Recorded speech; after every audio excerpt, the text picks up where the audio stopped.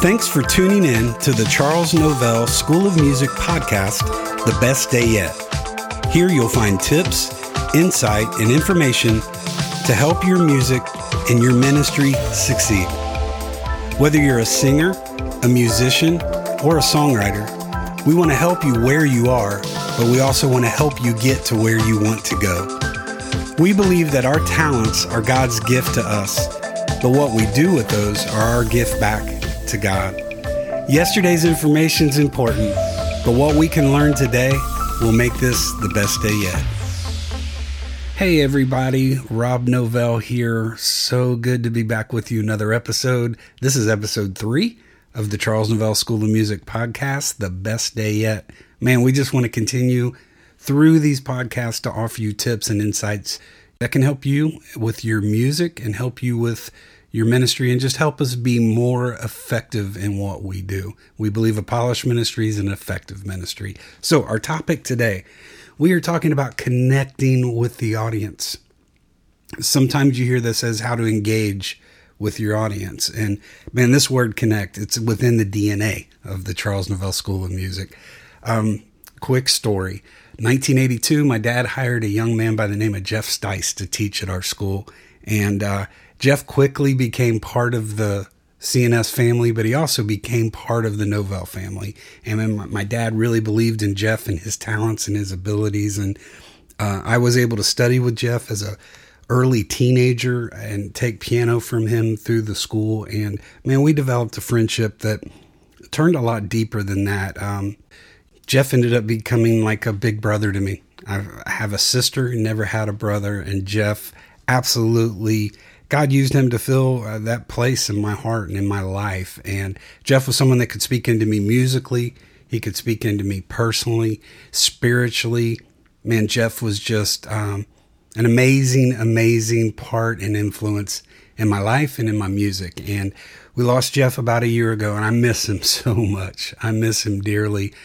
This word, connect, was a word that Jeff would always bring up during the school, whether it was a performance training class, a piano lab, or just something that he was teaching. He would talk about how important it was to connect with your audience. And man, I had the privilege multiple times. For 4 years, I traveled with him in a group called Perfect Heart and stood beside him, and I could watch him nightly, how he would connect with the audience from the piano. And I don't know that we can grasp how difficult that is. I mean, it's one thing to be on the front line, be one of the singers, making eye contact constantly with people, but to do what he did from the piano, man, Jeff was a master at connecting.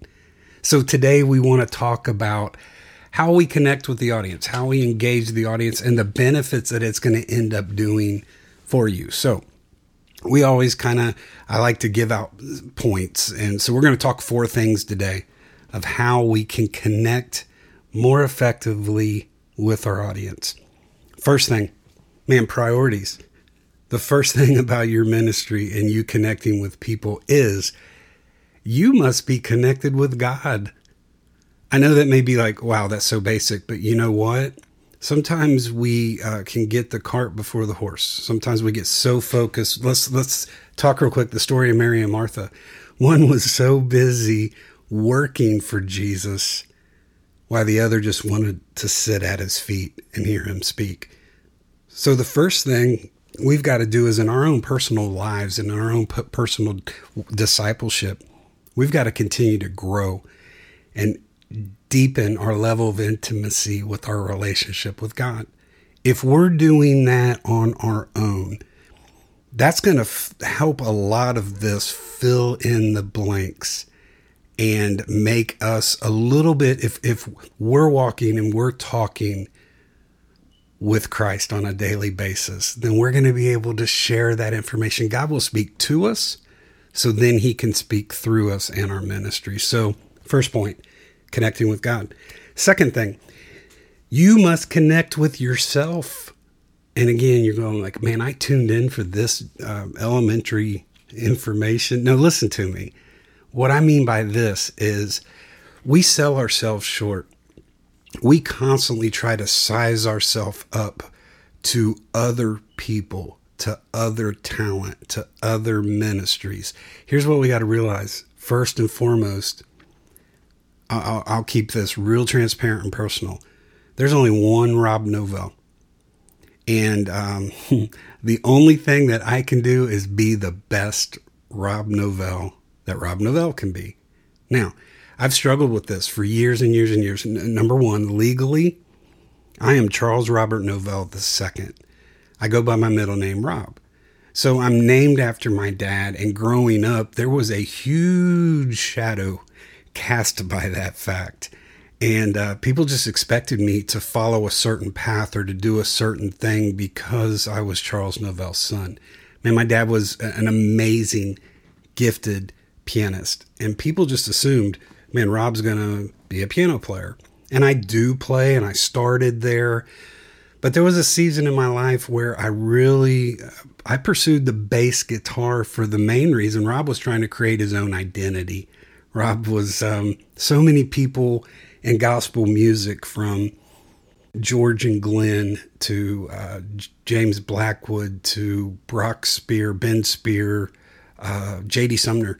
When I would see them, they would address me as Little Charlie. And even though obviously I was very proud of that, and I love my heritage. I love that I was raised in a home that taught me two things. Taught me to love God and to love my music. I'm thankful for that. I love that. But again, Rob kind of went off and pursued his own thing. So what we have to do is we have to learn to be comfortable with who we are. And since then, I've kind of come back. I'm playing the piano, which I never stopped, but doing a lot, probably even more piano now than I am some of the other instruments that I play. But man, I've got to be confident in who Rob is. So if Rob connects with Rob, then it's going to make it much easier when I'm standing before people to be able to connect with them. So understand you are who you are. Quit trying to size yourself up to be someone that you're not. You know, there was only one Jeff Stice. There's only been one Sandy Patty. There's only been one Larno Harris. There's only been one Natalie Grant. There's only been one Lauren Daigle. We have to be who we are and comfortable with that. So connect with yourself. Third point, you must connect with your music. Here's the thing. If when you're selecting material to perform, if you don't know the story behind that song, if you don't connect to that song, if that song doesn't minister to you, how do you expect to deliver it and minister to someone with it? So we have to connect with our music. Man, we've had some great students through the years of the Charles Novell School of Music. One gentleman in particular that I think of when I think of song selection is Dave Burdick. Dave is from upstate New York. He comes to the school every year. Just an amazing individual. Amazing guy. Love Dave.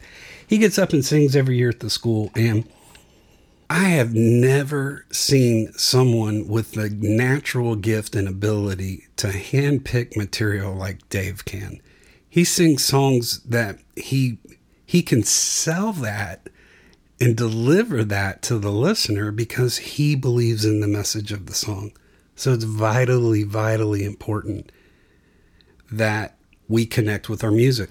Man, I heard J.D. Sumner at this very school years ago up in front of the class say this: if the songs that he picks for his recordings, if they can't preach and deliver a message on their own, then he should never have picked those songs to sing to begin with.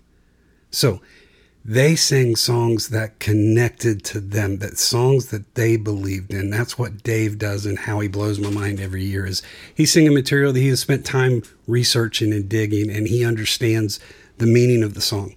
Once you understand something, it's much easier to deliver it. I remember 2005, 2006, I purchased a new car, and I was shopping for a Ford Explorer. And I remember pulling into this Ford dealership, and one of my biggest pet peeves in life is let me stop the car and get out of the car before you start knocking on my window trying to sell me a car. So the salesman was there at my car. I get out and he's like, what can I do for you? I said, well, I'm here looking at Ford Explorers today.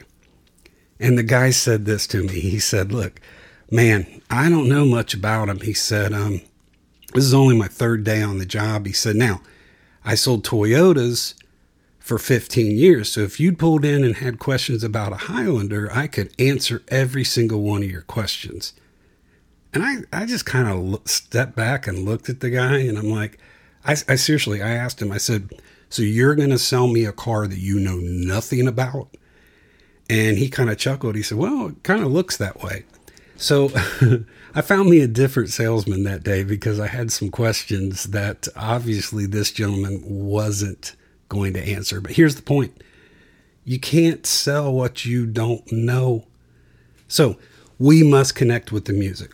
All right. So that's point number 3. Point number 1, we must connect with God, our own personal walk, a deeper walk, a level of intimacy with our relationship with the Lord. Number 2, we got to connect with ourselves. We got to be comfortable with who we are. We got to know who we are. We got to be who we are. Number 3, we got to connect with the music. You got to be singing stuff that you know about. Stuff that you know about. Number 4, this is now where we get into the engagement part of this topic in this podcast episode today. How do we connect with the audience? So I want to give you several things, and we'll talk about these as we go through. The first thing, when you're up in front of a crowd, one of the main ways that you connect with them is through eye contact. Scan the room. Look around the room. Look into people's eyes as you sing to them, as you talk to them in between songs. That makes it personable. That makes it feel like, you know what? That they are singing to me. They are talking to me. And that allows the audience to be much more engaged and comfortable when they feel like you're making it that personal. Number 2, use the platform. We get to places and we talk about this at the Charlesville School of Music. What you want to do, and preferably you do all of this in advance. You don't want any drama when you get to a church or to a venue, but let's specifically talk a church and a church platform. What's stage center at every church platform? The pulpit, correct? That pulpit can be a huge distraction, especially if you are vertically challenged and say you're 5 foot tall when you need a haircut. If you're singing behind that pulpit, there literally is going to be people in that room that aren't going to see you. Some of these pulpits are huge. So what we want to do with the platform is remove any distractions that literally stand between you and the crowd. So the pulpit is a big one. What I like to say is this: ask permission to move the pulpit. It's not real hard. Most pastors are going to say yes. If they say no, you know what? It's their house. You've got to honor the shepherd of that house so you don't move the pulpit. Maybe then you work around it. You know that in advance. So you set up to the left or to the right of it. You don't put things directly behind it. That is one way that you're removing that distraction. But that platform is there. Use every bit of that platform as you're singing. Now, I don't want you to, we're not going to talk the water sprinkler approach. I don't want you just rotating left and right or the oscillating fan. We don't want you just moving one side to the other and back and back and back. But move over to the right. Why? Because there are people on that side of the auditorium. There are people on that side of the congregation. There are people seated over there. Then move to the other side. And when you do that, continue to do number 1. Make eye contact with them. Pull them in. Make them feel connected. You're going to connect because you connect with them. They're going to connect with you because, again, you're connecting. It's all about that word, connecting. Number 3, involve everyone in the room. Man, I've heard it said over the years, different workshops and seminars that, see, here's the thing. I grew up in this school. I've been teaching in the school for 35 years, but prior to that, I was a student, and I sat and I've been fed and heard and gleaned so much information from so many amazing people that have come through the school.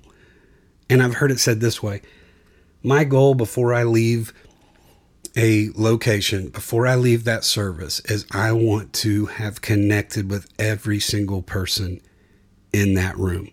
So involve everyone in the room.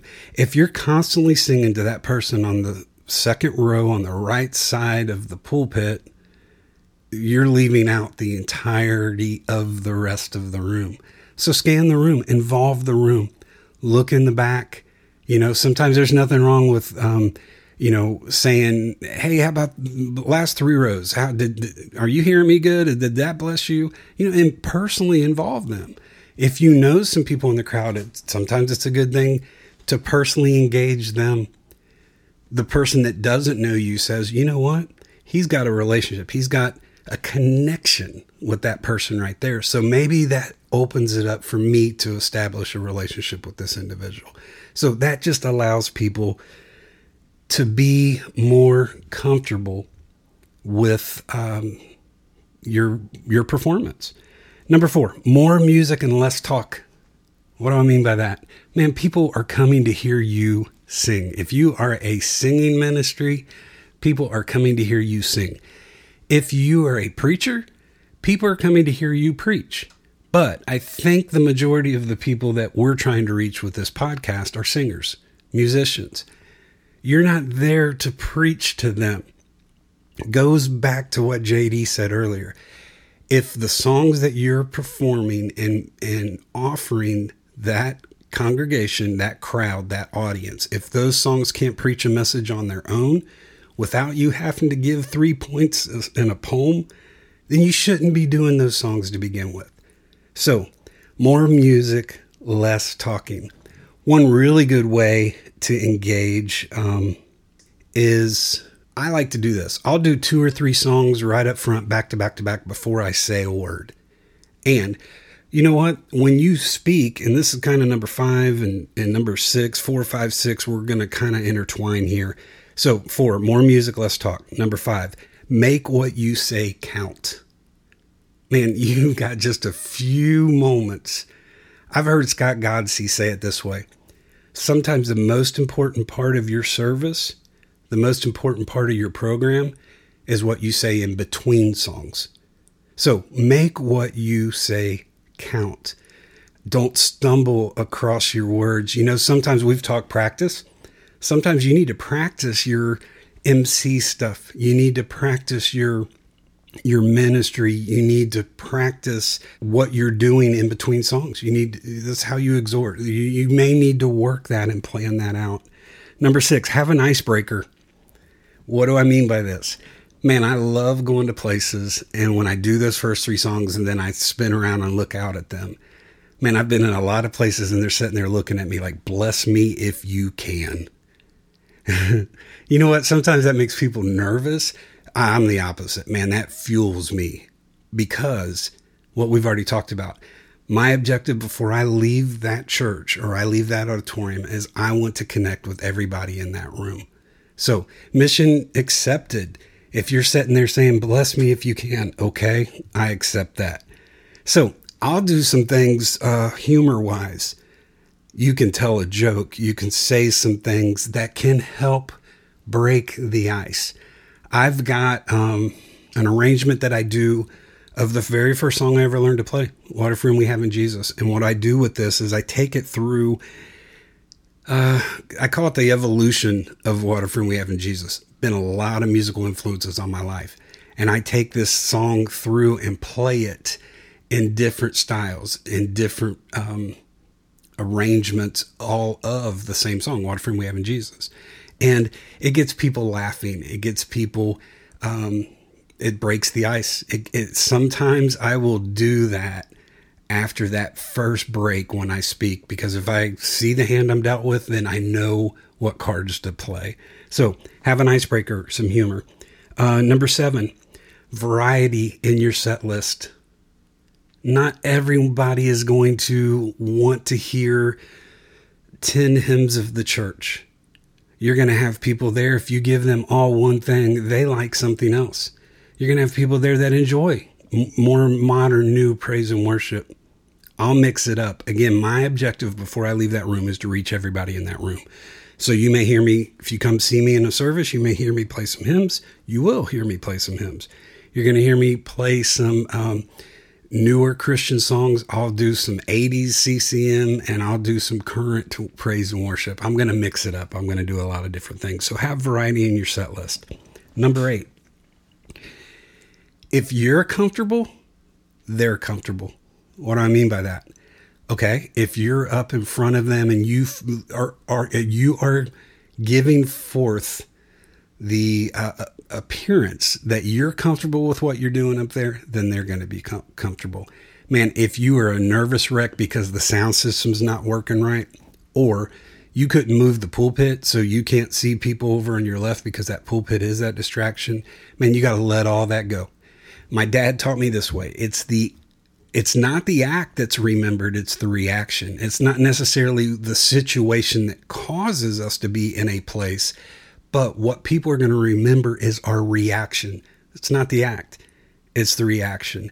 So you've got to put aside all that stuff that is happening at home. Maybe but right before you pull up, you're on a phone call with the significant others and something, the dishwasher broke. And you're 300 miles away, and your mind is saying, what can I do about the dishwasher 300 miles? You know what? Here's the thing. That dishwasher issue with your significant other is not going anywhere. So leave it in the car, and after the service, you then can hit the pause button, and you can figure out how to repair the dishwasher from 300 miles away. That problem's going to be there. Don't take it in the building with you. So you're comfortable. If you're comfortable, they're comfortable.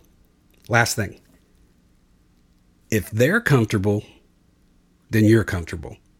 So a lot of these things that we've talked about, if you put them into a place where they feel engaged, they feel connected, they're going to be comfortable. And then, you know what? That energy comes back from the crowd to the platform and allows you to be in a place of more comfort yourself. All right. So these are just some ways that we can connect with the audience to allow our ministries just to be more effective. Let's face it. Why are you going to a church? You have something on your heart that you want to share with those people. So what do we have to do? We have to make sure to do that the most effective way. So again, we got to connect with our relationship with God. We need a deeper, more solid, more secure connection there. Number 2, we need to make sure we've connected with ourselves. We are who we are, and we're striving to be the best we that we can be. Number 3, we must connect with our music. So if that challenged you today, start looking for music that, you know what, means more to you because you can sell that car because you know that car. It's not, well, I worked for somebody. No, you are presenting what you're presenting, and you got to be comfortable and connected with that. And the 4th thing, just connecting with the audience. There's all kinds of ways. Involve people. Reach every corner of that room. And when you do, people are going to have had a good experience. I've heard it said this way. We should be there trying to speak into people's lives. We're not there to impress them. My dad told me this. He said, Robbie, if you get into a service situation and you impress people, it's going to affect your product sales. People are going to come to your product table and want to buy what you impress them with.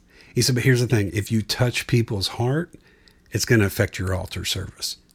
Man, that's why I do what I do, is to make a difference in people's lives. So hope you got something out of this. Work on your connecting with the audience and watch how that, in that particular setting, will make that your best day yet. Be blessed. Thanks for listening to the Charles Novell School of Music podcast, The Best Day Yet. You can follow us on Facebook, Instagram, and Twitter under the name the Charles Novell School of Music.